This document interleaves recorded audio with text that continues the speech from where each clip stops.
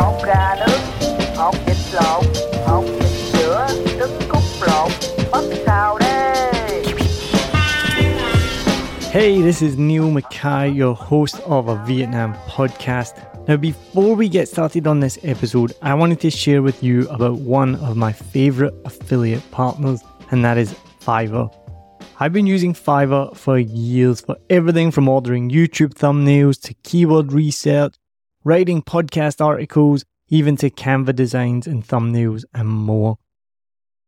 So whether you're a budding entrepreneur, a podcaster, or anyone in between, Fiverr has got you covered. It really is the go-to platform if you want to find freelancers offering a massive range of services to help you on any project. Maybe you need a stunning new logo or just a short animation, whatever you need, you can find it on Fiverr. What I love the most is how easy Fiverr makes it to connect with talented freelancers from around the world, all at prices that will fit whatever your budget is. Plus, with Fiverr's secure payment system, you can trust that your transactions are safe and secure. No dodgy people you meet on Facebook groups that disappear with your money and never give you what you want. What, that's only happened to me? As an affiliate partner, I will get a small commission if you use the link and at no extra cost to you. As an affiliate partner, I will get a small commission if you click my link and you buy something, all at no extra cost to you. And best of all, you will be directly supporting the making of this podcast that you're listening to for free, but it is not free to make. So why wait? Head over to somewhere that you've probably never been before. It's called the show notes. So whatever app you're listening in, if it's Spotify or Apple Podcasts or anything at all, head to the show notes, click on my special link, and then you can browse thousands of gigs ready to help you with your next project. And now, let's dive into today's episode. Let's go.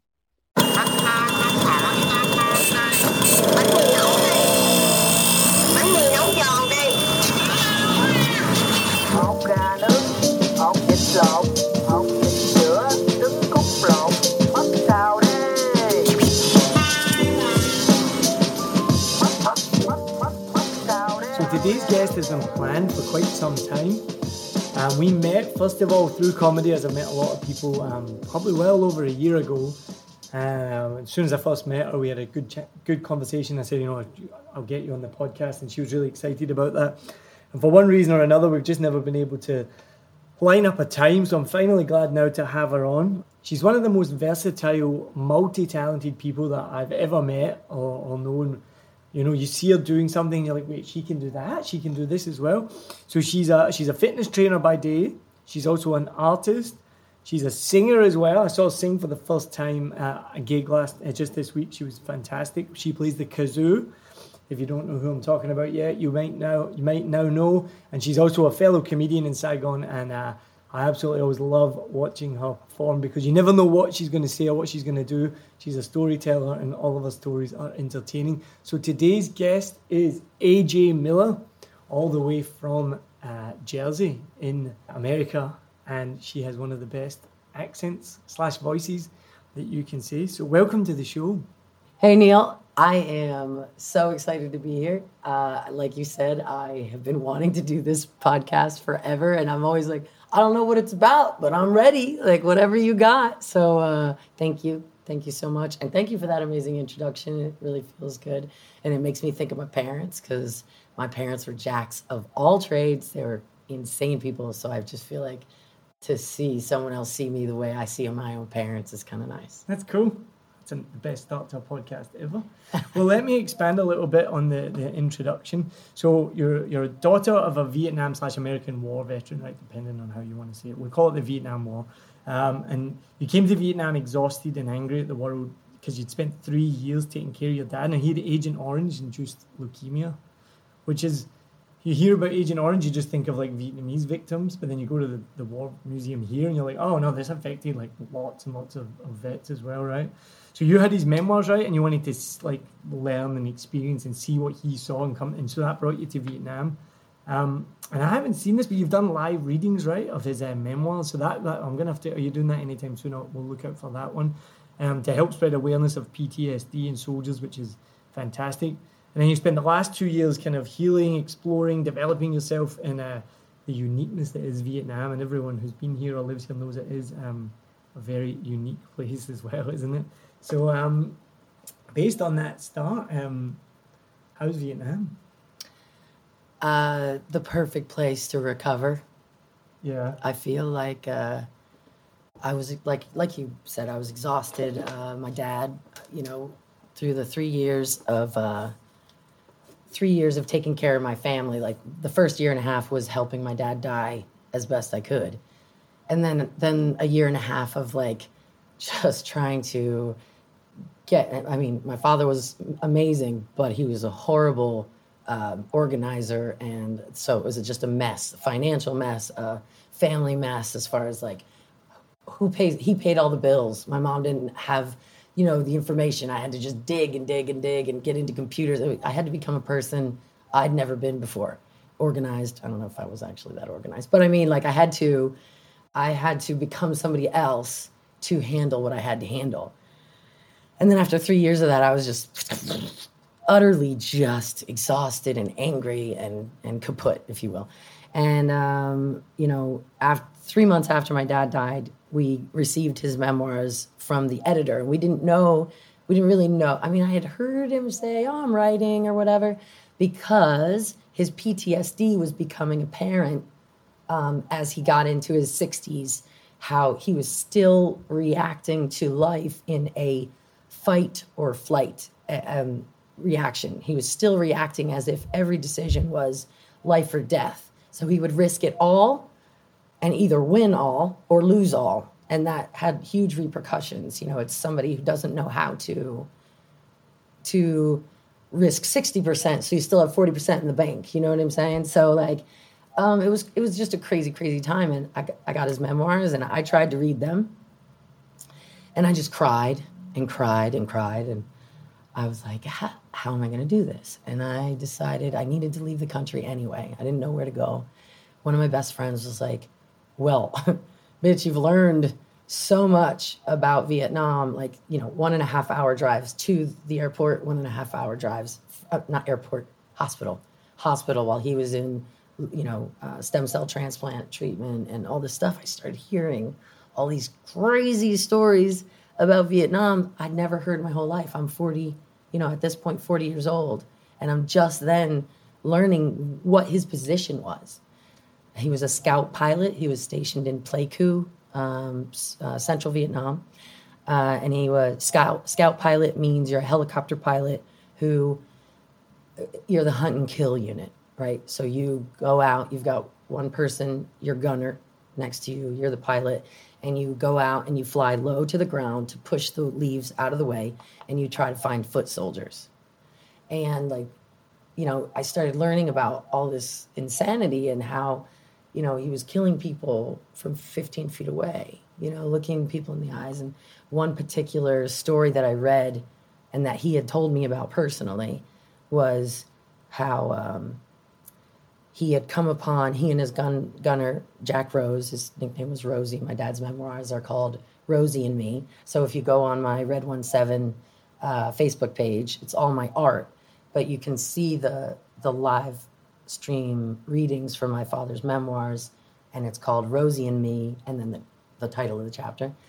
So Rosie, the gunner, they'd be flying low, and this one particular time they found like a group of 10, all with their big backpacks, and they're trying to hide under the brush, right? And he just tells the story, and it goes into slow motion in his memory about shooting all of them while they're laying in the grass, and they're curled really, really tight. And then, this is where I cry, as they get shot, they relax. They don't do what they do in the movies. That's what my dad said. He's like, it's not like in the movies, man, where they're like, jerking. They just let go. And he says, and it's like they blossom like flowers. And that, that image, I couldn't read any more of it. So I decided, you know what, I need to leave this country. So I've got these memoirs. There's towns, there's names of places, and there's adventures and stuff. And I'm just gonna fucking go to Vietnam and be able to read these things maybe in the places they actually occurred, maybe not. But so that's kind of how I got here. Intense. So have you been to many of those places then? Yeah, so to go in the funny direction, one of the stories is how my father lost his virginity in Vung Tau. So it's an entire story about how he was given a mission to deliver a helicopter from Pleiku down to Ho Chi Minh. So he landed in, what's the Vietnamese name for our airport? Ton Son Nhat. And he has this whole story about landing in Ho Chi Minh, and he was just supposed to pick up the helicopter and fly it back up to Pleiku. But he was a little sick of things, and he decided he was just going to go south to Vung Tau. Now, the problem at the moment was that there was heavy gunfire going over the airport. So nobody was flying. He flew in, but then it was under attack. There were snipers on a building, and he couldn't get to his helicopter. So they're all laying down on the floor in the airport, and he happens to be laying down next to a South Vietnamese soldier. And this guy, they start talking right there. Pew, pew, overhead, right? This is the best story. And the guy figured out that my father needed to get to his chopper, and he goes, "Do you want to get there now?" And my dad was like, "Yes, please." And he goes, "Follow me." So he, military crawls over to whatever, gets a Jeep to fly across and get my dad. Never saw the guy again. Got his address. They were going to try to communicate, but they didn't, but my dad always remembered this guy. When he gets into the Jeep, they scream him across the tarmac to the hangars with all the military choppers.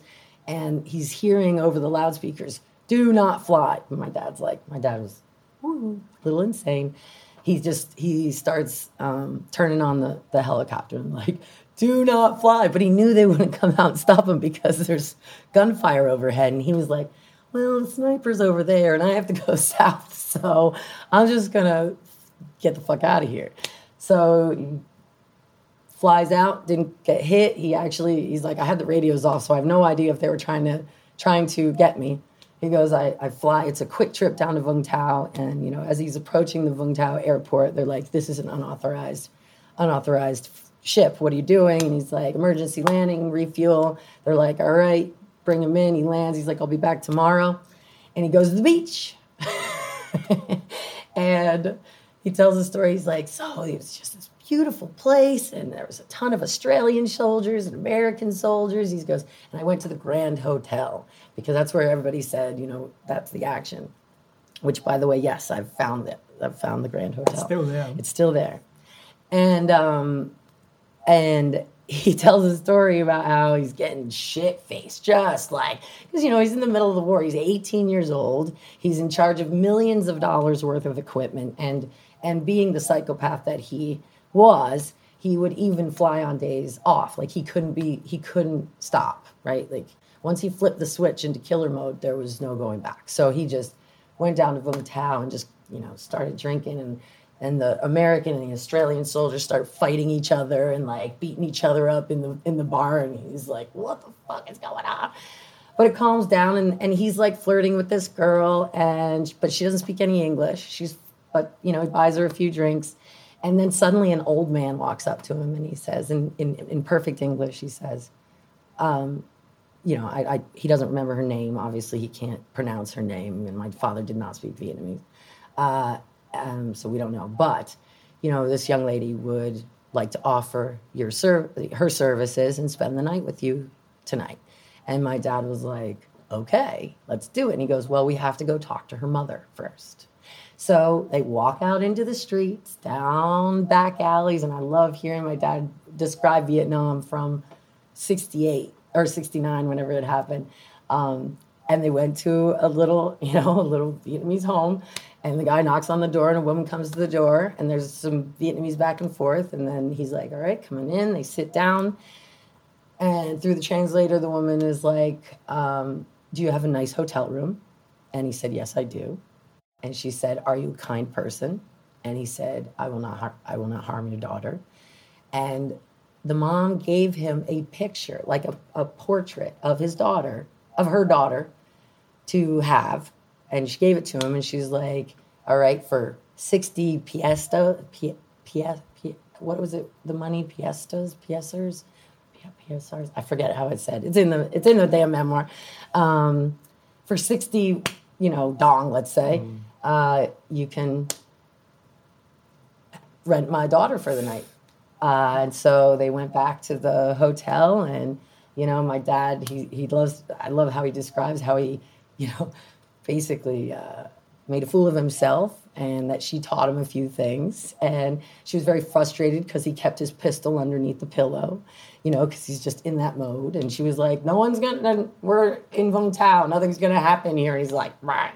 And then in the middle of the night, there was a giant explosion right outside the hotel, and he's naked, and he runs, and he describes it John Wayne style, like pulls open the shutters, and is like naked with his pistol. Like, what is he going to do? A bomb just went off, right? And she's like, Jesus, just come back to me. And the next morning, she made herself pretty and beautiful again, and she said, all right, thank you. And she walked out the door. And he describes how, while he didn't feel guilty about his actions, he was brought up Catholic.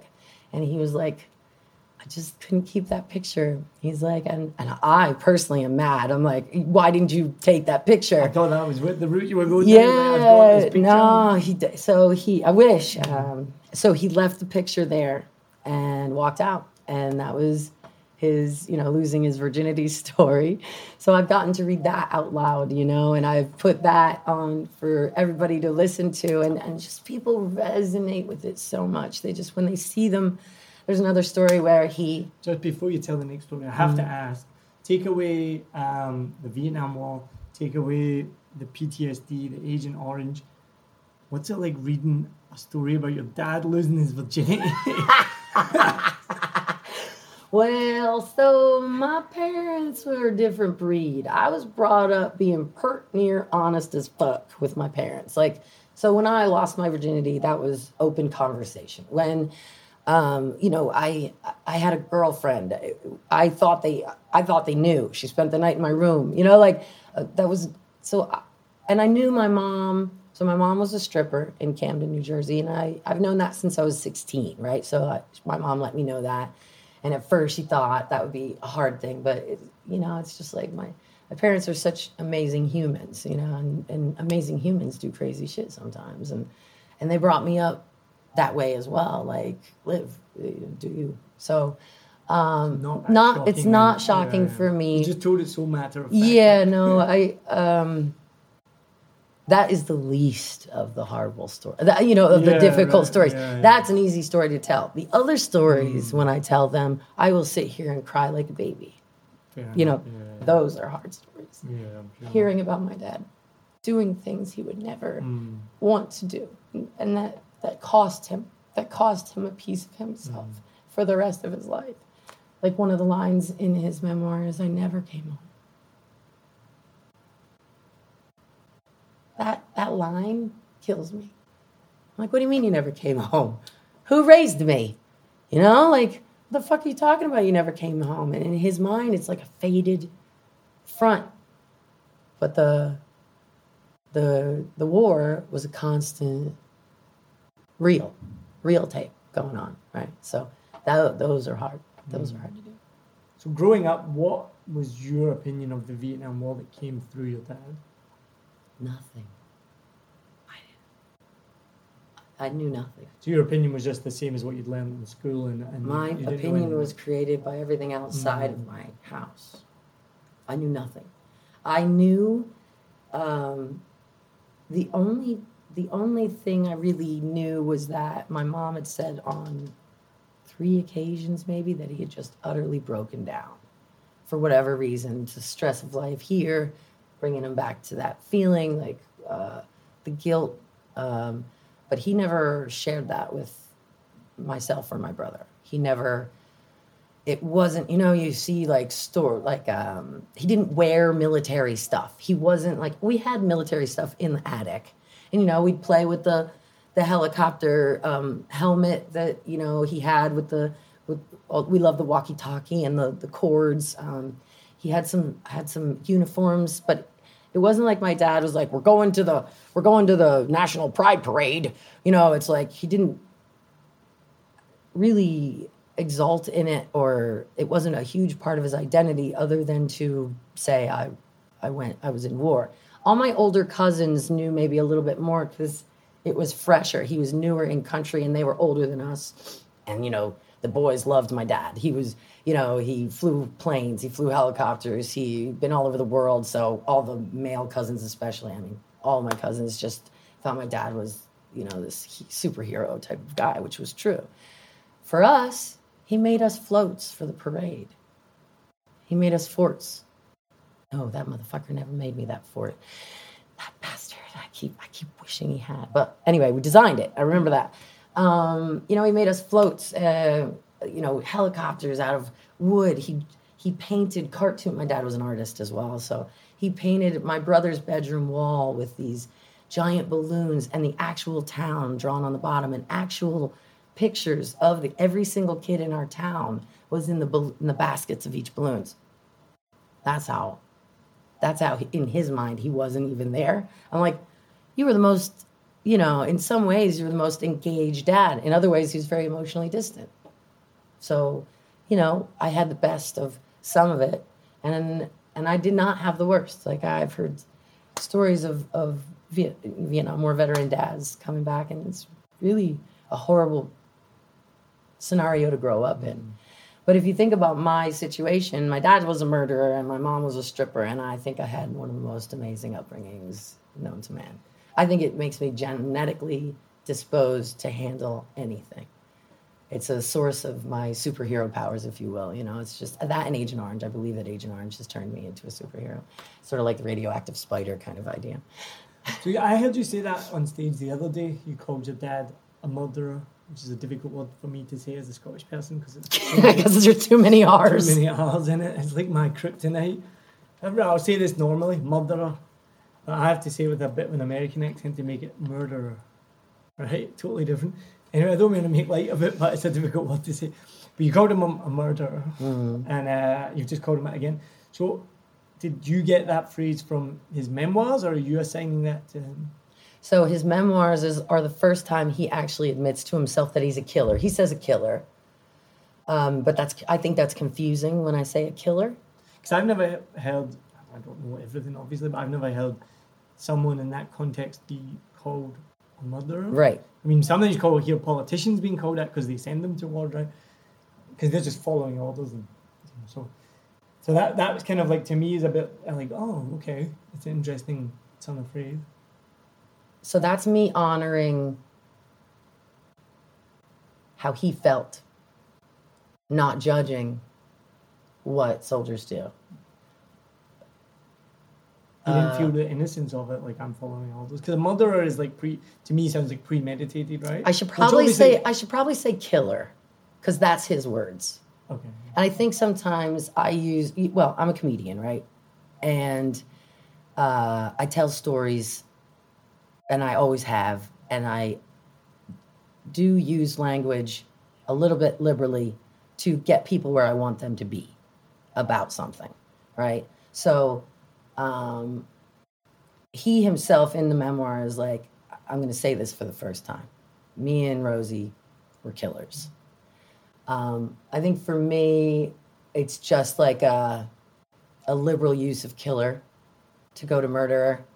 It sounds more like I said, more premeditated, intentional. more intent. I was going to say, more evil, it sounds like, right? Well, that's because someone's a killer, it's almost like a bit, yep. Yeah, you know what I'm saying. Wait, so when I say killer, what does that do? Is that the same, or? I think it's different. Okay. Because it's almost more like you're a mercenary. Well, yes. Which you are. You're a mercenary of the United States government. Whereas a murderer is someone who like goes out with the intent to murder, to kill. So that just, because I heard you say it the other night and then you just said it again. I was like, who is that, his words or are you saying that? Good question. And it's, his words are killer. Okay. Yeah. I think maybe part of me likes to say that my parents were, one was a stripper and the other one was a murderer. It's a shock value. Yeah, that's all right. And the thing is killer is a little, people will be like, what? Like, what does that mean? But murder just is kind of like, goes all the way. But you're right. I should probably back down to killer. do you? I just wanted to clarify. And so you learned that kind of phrase reading his memoirs, and before that was never a topic of conversation. Was never a topic of conversation. I did know it. So when I was 18, went to a big party with all of his old military buddies. It was the first time I've met any of his military buddies. And so the memoirs is not the first time I heard about it. We never talked about it. I knew because my mom said he had breakdowns and killed people, right? So I knew that my dad had killed people. But I didn't know anything about it, and it wasn't part of my story. It wasn't part of my understanding of my dad whatsoever. But then we went to a big party when I was 18 years old. My mom, my dad, they rented a cool little, camper van, and my brother and I and my cousin drove up and met all these military people for the first time. And this dude comes up to me, slight of build,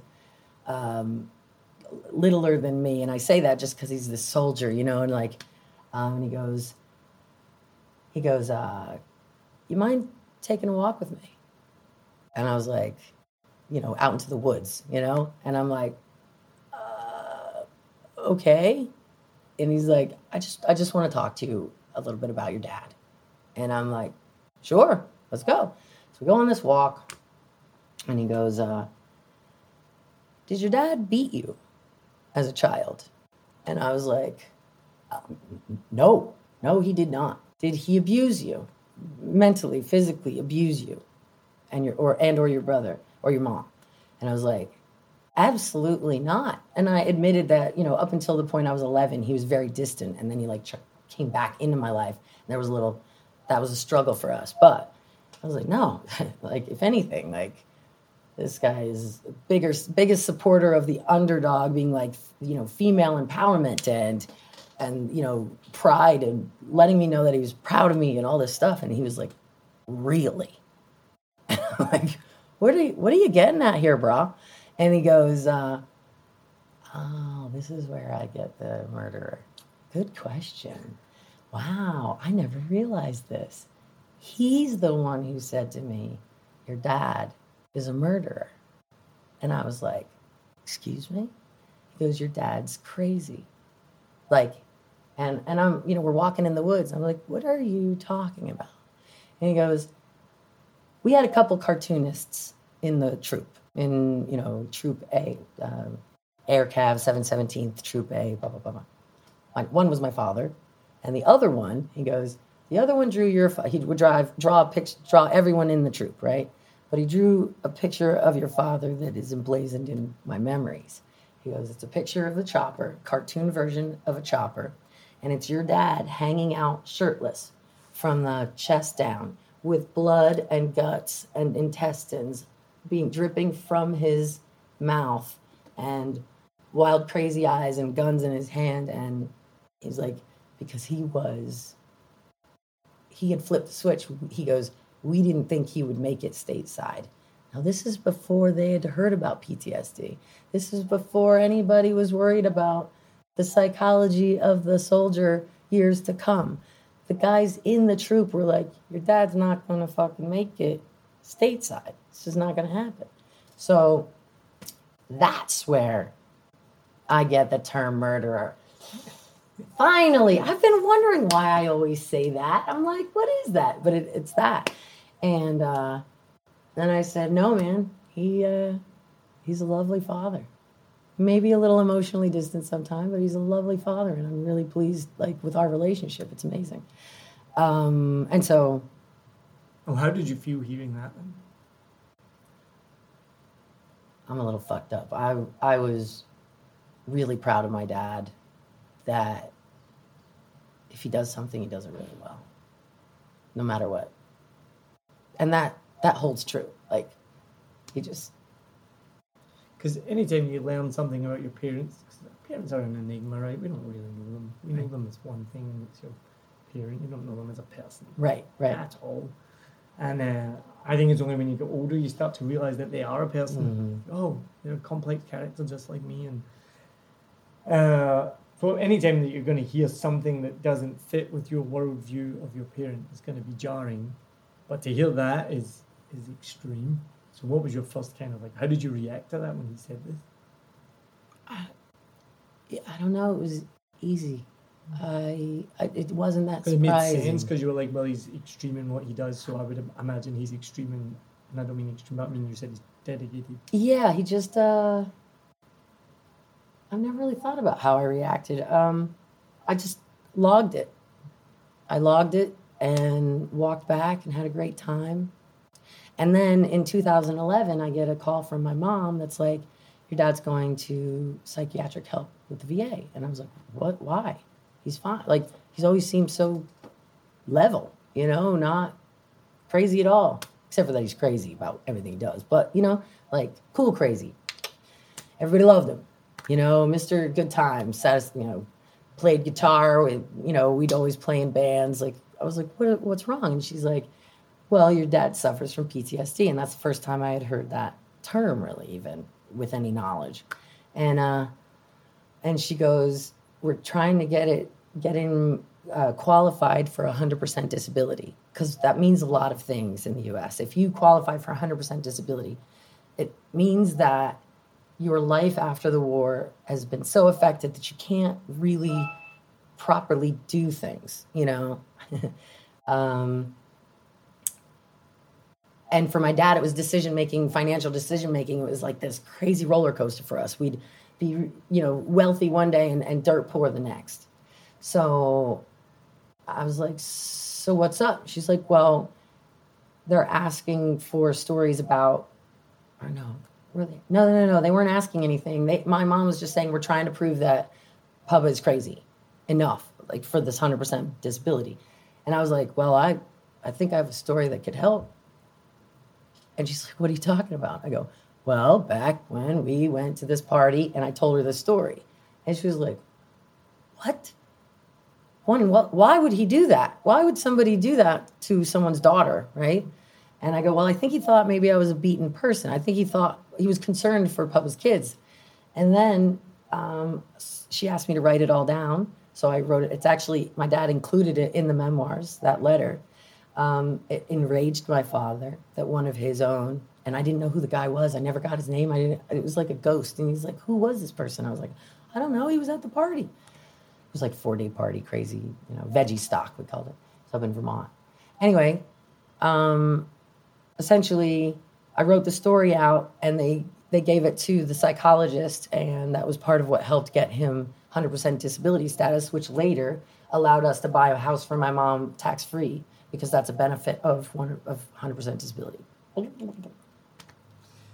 So I'm assuming from what you're saying that your dad felt remorse for this, and then how did he explain that? So I didn't hear about it, but I mean, except for through mom, through mom, through my life. And then when we were going to the hospital every day, that's when he started opening up to me about the need to go back. So he wanted to come to Vietnam, and he wanted us, whoever in the family could come, he asked us to come with him. And I obviously was like, absolutely, you know. And he goes, and I just remember him saying, he goes, I just need to see that it's green. I need to see that there are children laughing. I need to see that families have food. So, yeah, remorse. What I was thinking, so you've done live readings, right? So playing devil's advocate here, right? So you're doing live readings or publishing stuff online about being the daughter of someone who's killed many Vietnamese people, and you live in Vietnam. How has that been a challenge? Or, I mean, have you been confronted by that? Because when you say it like black and white like that, it sounds really terrible. I obviously know you, and through this conversation, there's so much more context to it.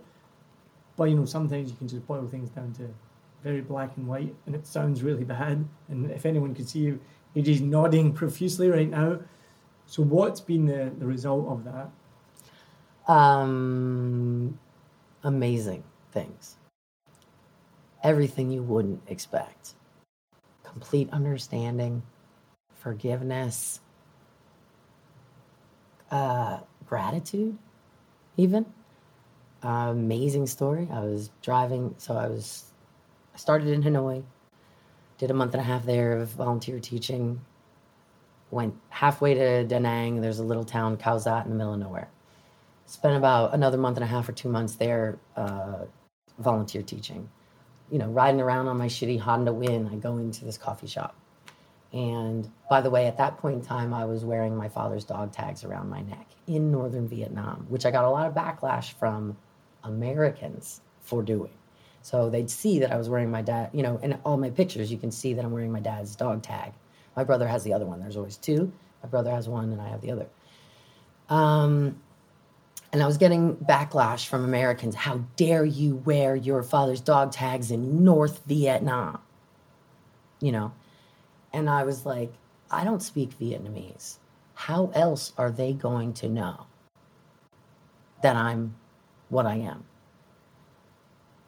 And it was such a beautiful way to open a conversation, because people would be like, is that a dog tag? No, I mean, they would just point at it and be like, can I see it? And most of the time, all they wanted to do was see it. They would just look at it.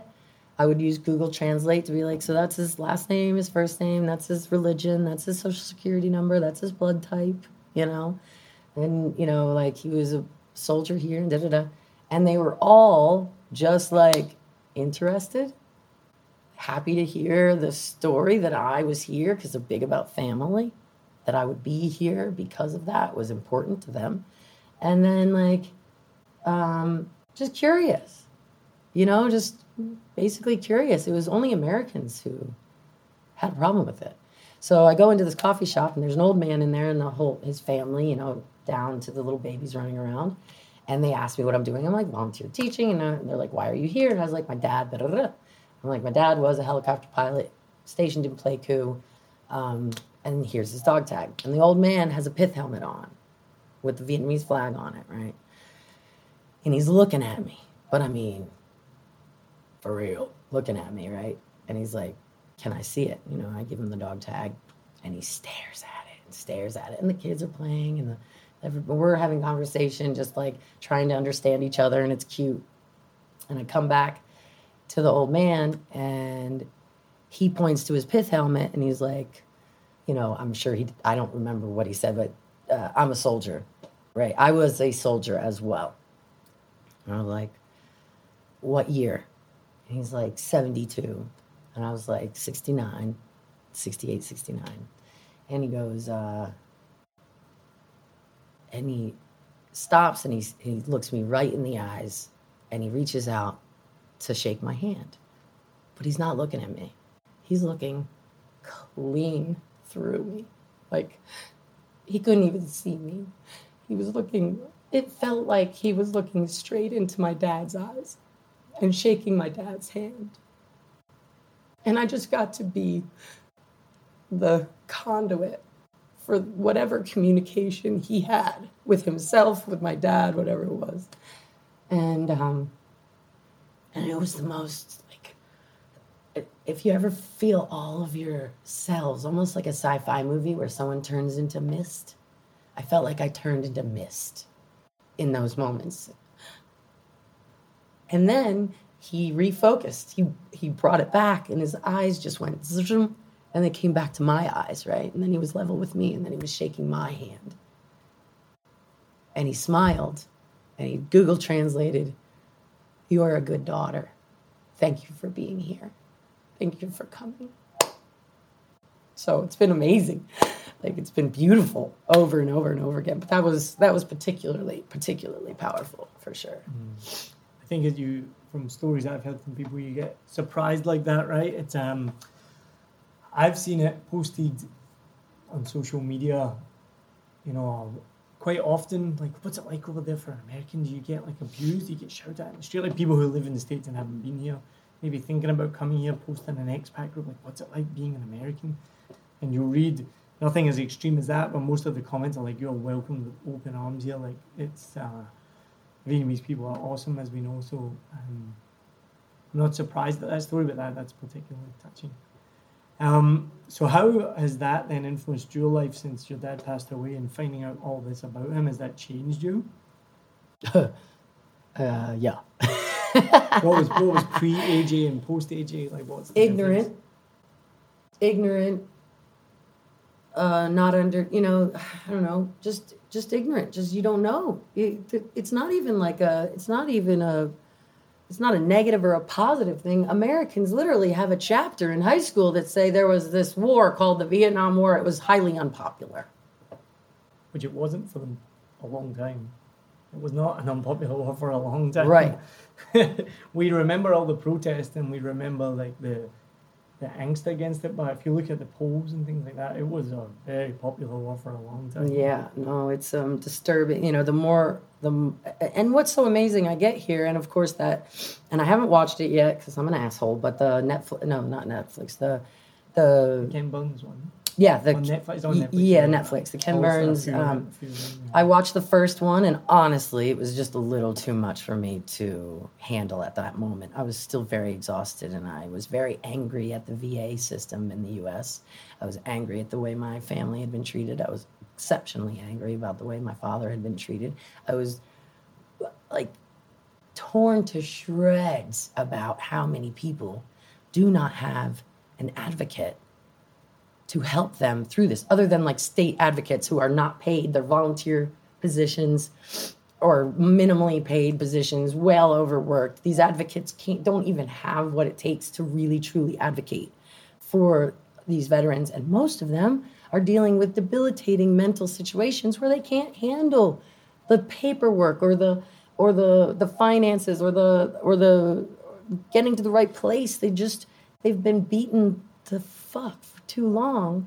And like, my family was lucky in me in that I have a very small footprint in my, I was living in Colorado. I was a stoner. I was a snowboarder, and I was a fitness instructor. I didn't even have a plant, to take care of. So when I get the call he's got leukemia, I go straight home and I start taking care of, my brother has a full family. My mom is dealing with the fact that she's the wife of this situation. Like, all these veterans who are struggling with cancer, with treatments, with all these things, they don't have a daughter who can drop everything and read all the fine print and make sure all the medications aren't counterindicated because the VA fucked up giving them two different medications that actually war with each other and cause more problems than they solve. Like, that's a real thing. And my rage was too huge for me to watch some documentary. I'll get to it though. So how did you know it was related to Agent Orange? So it's his leukemia has been proven to be okay. So there's a lot of technical verbiage they use to loophole things, right? The deal is there has to be at least 50% chance that, and they have to have documented exposure to Agent Orange. So my father had documented exposure to Agent Orange in his record, right? And when he came down with leukemia, it turns out that there's a lot of men, soldiers, who ended up getting this particular form of leukemia. And there's research from multiple different places showing that the benzene compounds that carry the Agent Orange, not the Agent Orange itself, but the benzene rings in it, are what sticks inside the bone marrow and causes this bloodborne cancer. So, but because it's such an expensive disease, they don't put it on the list of accepted coverage. So you have to fight for it. You have to approve it. So you have to prove it again and again. So there's multiple cases of soldiers proving that with this Agent Orange exposure, they got this leukemia. But you have to do it fresh every time. So I ended up, the second half, the 1.5 years after he died, was me fighting for my mother's rights to get. They were saying she doesn't qualify for the spousal benefits because he didn't get into the VA system hospital soon enough. And of course, he died before the benefits kick in. So I had to prove that his leukemia was based on wartime exposure to Agent Orange in order to get my mother her spousal benefits. And it about broke me.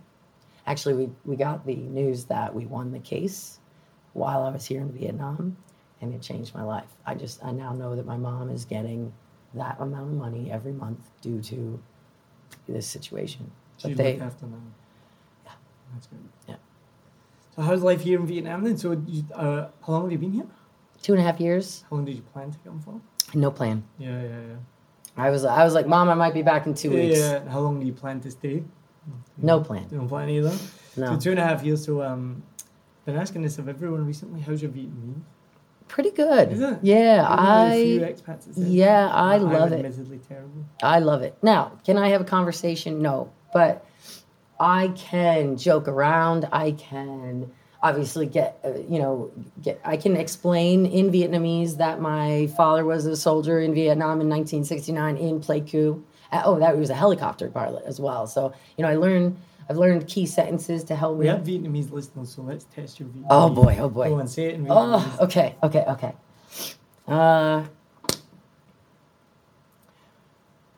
Bà cái tôi le phi công trực thăng ở Pleiku ở năm 69. What did you say then? I said my father was a helicopter pilot in Pleiku in 1969. So if anyone's listening, you can comment on Facebook. I'm sure it's not perfect. I should be Bà making fun of you for something. bà tôi là phi công trực thăng ở Pleiku ở năm 69, I think. I'll let you know what the feedback is. But so how have you found living in Vietnam then, in Saigon as well? Yeah, I'm not much of a city person, so I ended up in a city because that's where. Colorado. Right. Someone I was talking to recently from Colorado, they're like, I'm not a city person. They were overwhelmed. Mm-hmm. Yep. But here's where I can make money as a fitness instructor, especially in Ta Dinh, right? And I came and I started working with Girls with Guns, which is amazing for me. It was my kind of fitness. And I got to meet a ton of people that way. And I was financially stable. I didn't have to freak out about money or worry about my savings are going to run out, so I'm not going to be able to, stay. Now that's technically happened. I shouldn't still be here, and my savings did run out. The Corona definitely decimated my business and the business of Girls with Guns. So Girls with Guns now isn't running because we're still not up to a situation where we can, rent the field, and we don't have the numbers needed. And so I've kind of branched off of that, and I'm just doing my own thing. And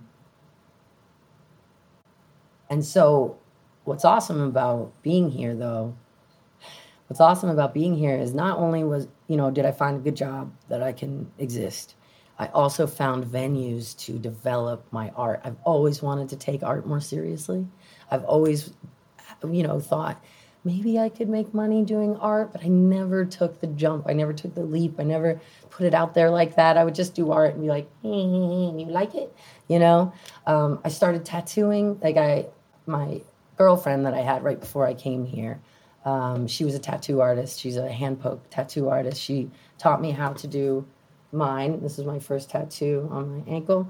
And it's got a story, and I did that. And then I came here, and I brought the tattoo stuff with me. And my friends that I met along the way just let me experiment on them and do tattoos on them. So that's a different kind of art. It's scary art, It's and then another friend here, she was a client. We had a girl, after Corona, her husband lost the job, a woman, they needed to move back to Scotland.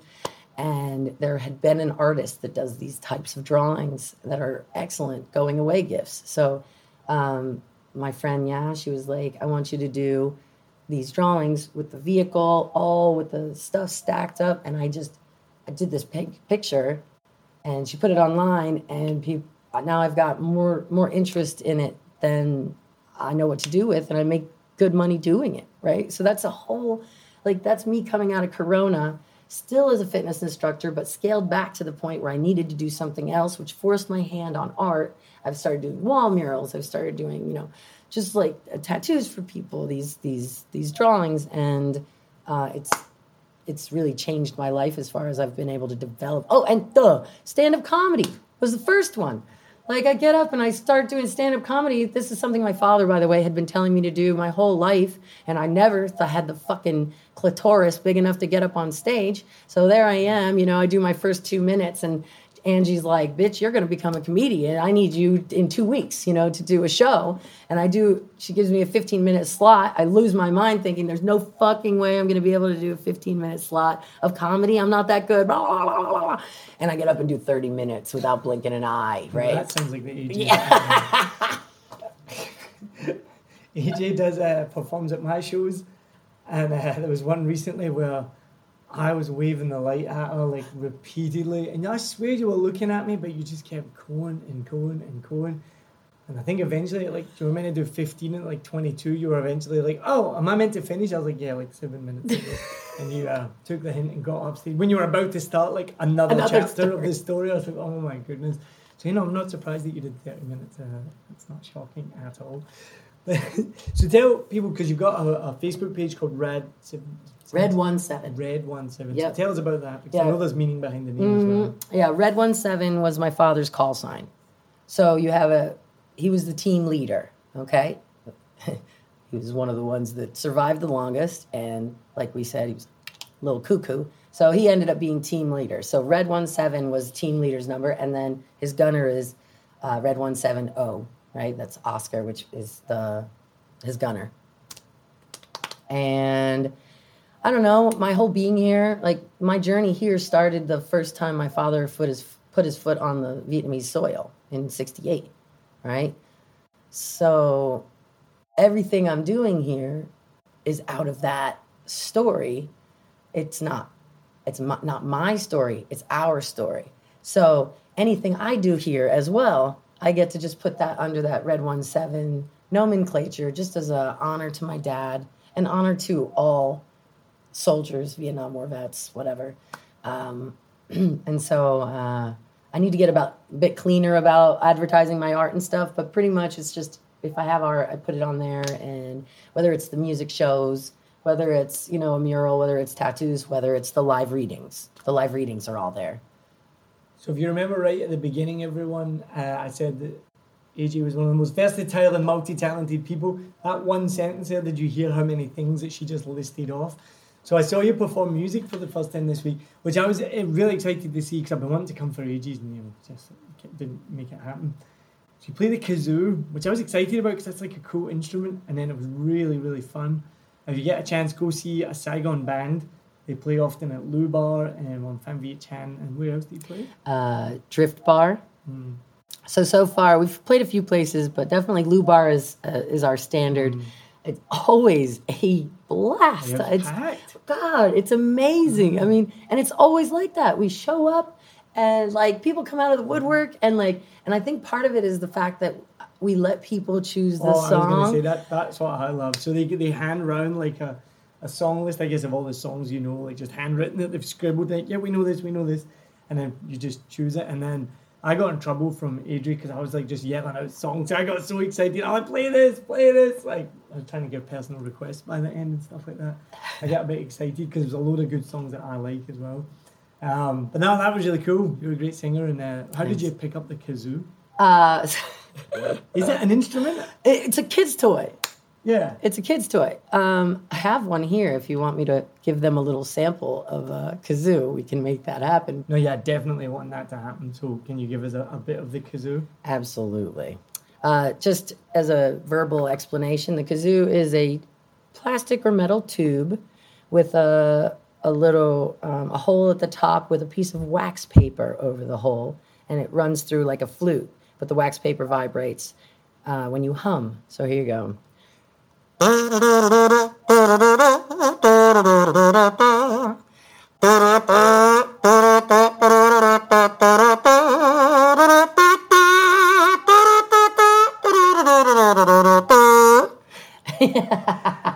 what's that? AJ's got a new fan. Biscuit was sleeping on the couch there. You may have heard her snoring, as she often does, and she has just jumped right up to see what the hell is going on. So you got a new fan. No, that's awesome. So painter, live recording, kazoo, singer, fitness trainer, and comedian as well. It's quite a resume. It is quite a resume. I know. So how do you describe what you do to people when they ask?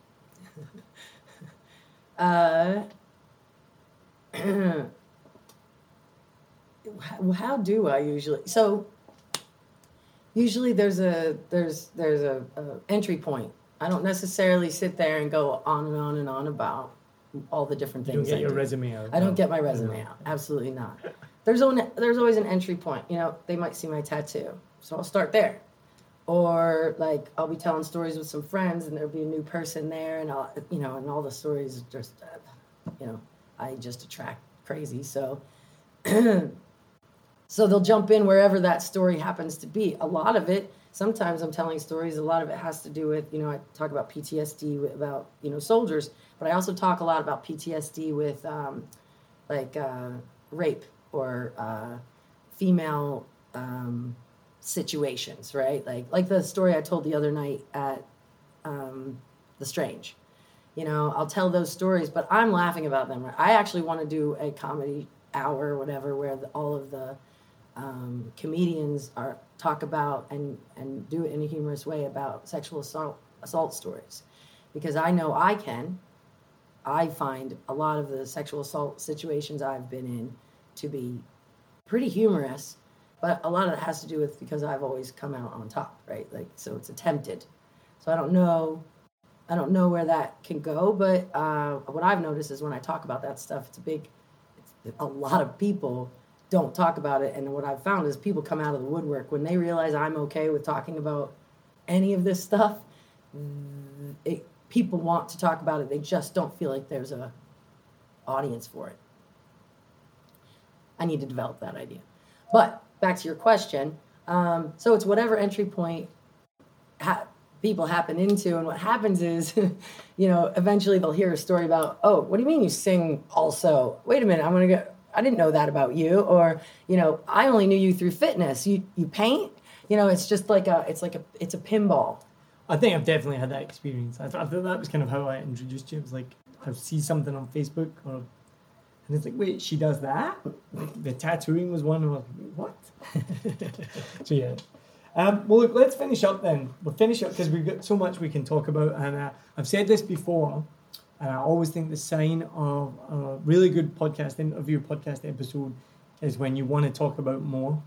And I've found that with nearly everyone. I can't think of anyone where I've been bold, but nearly everyone I've spoke to, we've got to about the hour mark, and I'm like, we're going to have to wrap it up. But there's so much I would love to talk about. I'm sure people would love to hear, but we'll wrap it up here. So I hope everyone has enjoyed this.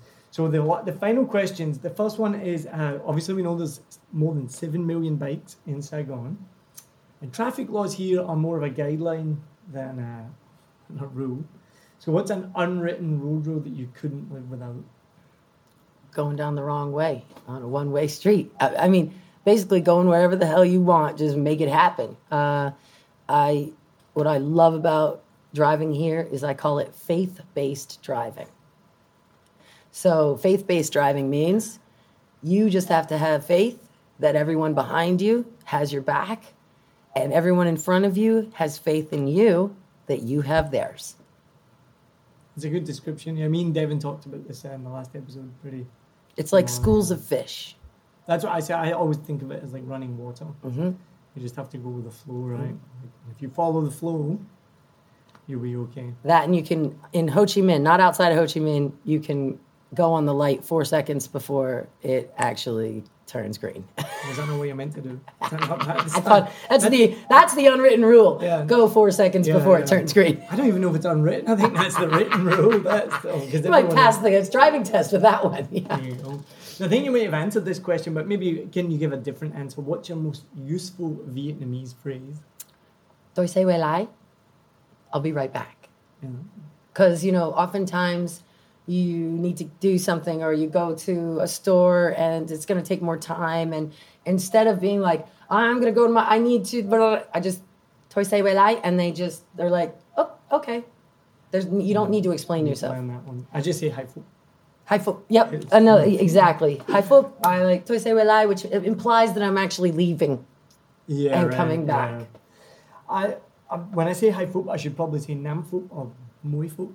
Because have you noticed when I first came to Vietnam, if the shop assistant asks you to wait for something and it's closed store or whatever, they'll be like, okay, can you just wait for me 10 minutes? And you're like, 10 minutes? It's like so long. But they'll come back in like one. Yeah. I think it's just like they've learned that phrase. Yep. Whereas we say like, 2 minutes, which can mean anything from like 30 seconds to 5 minutes. You kind of understand it. They'll say, oh, can you wait for me? I've had people say, like, can you wait for me 15 minutes? And you're like, 15 minutes? But they'll come back like in 30 seconds. The longer you're here, it's these things that you learn. Like if someone says, wait 10 minutes, it doesn't actually mean 10 minutes, right? My other favorite line, though, is, "Home Oh, that, I mean, my friend taught me that one, and that's changed my life, just being able to tell people I don't understand. I don't understand. Yeah. Just in a nice, concise way. The problem is, they most of the time don't understand that you're saying, I don't understand. Because it's so hard. We talk about this every episode. Let's move on. What's your favourite sunset spot in Saigon? The rooftop of my first house it was a house share with 7 people. I'm still intimate friends with okay, that was weird. Intimate friends. I fuck everyone in the house. No, I still hang out there a lot. And the rooftop basically looks straight at the Landmark 81. And the sun and the sky is just amazing. So, private home. Some beautiful sunsets, yeah. Mm-hmm. So a thing I think I like most about Southeast Asia in general, I remember first getting in Bangkok and it's just these dark, burnt red sunsets that... All that pollution, baby. Gives us brilliant sunsets. On a clear day, it's nice. So would you rather live in Saigon now or 20 years ago? Yes. That was an or question. Both. If I could... You have to choose one. Come on, man. The answer can be yes to an or question. Sure it can. That is the thing. Meaning, like... You have to choose one. Saigon now or the Western restaurants, mod cons, aircon, or 20 years ago, sleepier, quieter, less pollution, but no international food, no craft beer, obviously. Well, I would love that. I would love to. I would love to do. You can tell where my thoughts go. I would love that the old to be here. You take the old one. I would. I love quiet. Contrary to popular opinion. You don't practice what you preach. Yeah, right. It's a disease, Yeah, no, I loved living in the country up in North Vietnam. I thought that life that I lived up there was amazing. I enjoyed the hell out of it. It was like 20 years ago. And final question, what's missing from Saigon? Nothing. What's missing from my life is snow and my niece and nephew. Well, there's no snow in Saigon, so the answer is snow. No, but there's nothing missing in Saigon. Snow wouldn't be... You can't have Saigon and have snow. There's nothing missing, meaning like it's the absolute perfect cooking pot for whatever it's missing in my heart is why I need to be here, right? Like it is exactly the perfect place to do and be exactly what I'm doing and being right now. And what I'm missing is exactly part of the equation of what I need to be missing, so there's nothing missing. I just want to go to China or Russia and snowboard for a few weeks and then come back. Does it not blow your mind that there'll be a lot of people that live here that have never seen snow? Oh yeah, that's it's right? wild. It's wild. I don't know the texture of it, the feeling of it, the fun of it. When I was teaching English, volunteer teaching English, that was the most compelling lesson I had. I did a mountain lesson, where I was talking about skiing and snowboarding and, because that's what I love, this is what I'm into. So I was talking about teaching them how to figure out if, they were goofy or regular snowboarders, and then I was teaching them about snow. And it was really wild to talk to a bunch of kids who were just like, what is it like, And I couldn't really explain it real well. What they need to have here is one of those fake, ski slopes. We have got in Glasgow. We have it here. That. We have at Dynam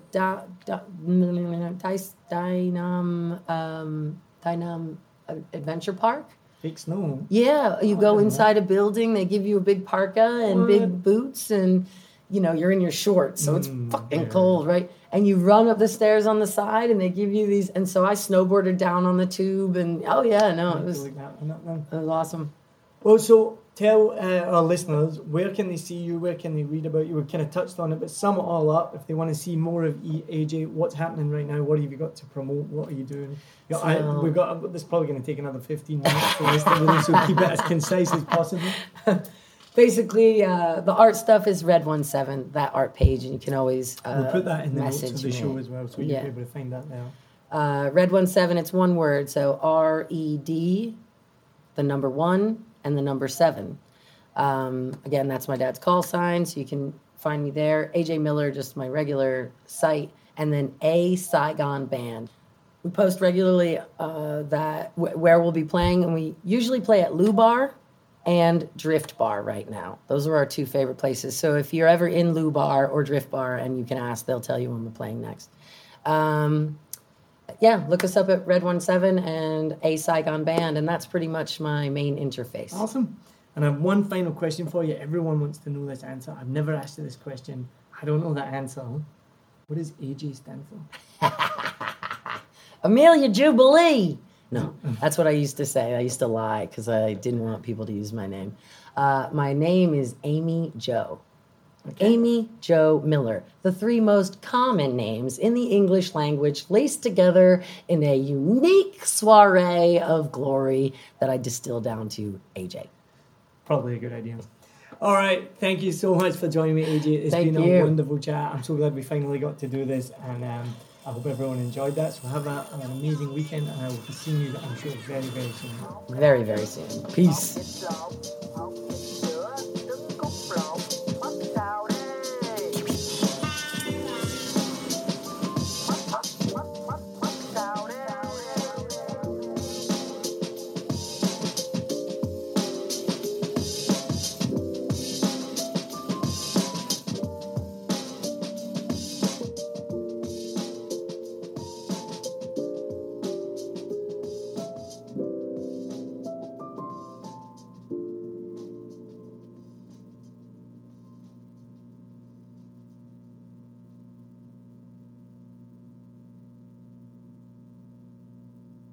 I hope you enjoyed this episode.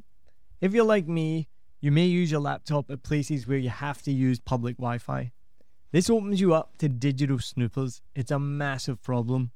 It can be your internet service provider, or you know who, looking at what you do online, or a cyber criminal trying to steal your bank passwords or credit card info, or even a hacker at the next table trying to steal your sensitive data. These days, it is vital that you keep your data safe. NordVPN keeps all of these snoopers away. It makes your internet activity private, protects you from accessing dangerous websites that are phishing for your data, and lets you enjoy your favorite content securely, even while away from home. And it's easy to use, even I could use it. I've actually been using NordVPN for years now here in Vietnam, and I'm excited to be an affiliate partner with them. I've used NordVPN to watch Netflix, BBC, Disney Plus with ease.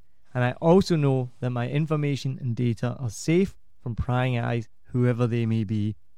Join now and you'll get 68% off and 3 months free when you go to my link, nordvpn.com/SMB. Just again, for those hard of hearing, nordvpn.com/SMB. The link is also in the show notes. I know nobody checks them out, but go check that out and you can get the link from wherever you are listening to this podcast. As an affiliate partner, it also means that I will get a small commission when you sign up, but at no extra cost to you. So not only will you be getting a great deal through 7 Million Bikes, you get a great VPN and you'll be supporting 7 Million Bikes podcast. Stay safe online and enjoy the shows you love. Any questions, just let me know. You know how to get in touch with me. And thanks for listening to this show. Cheers.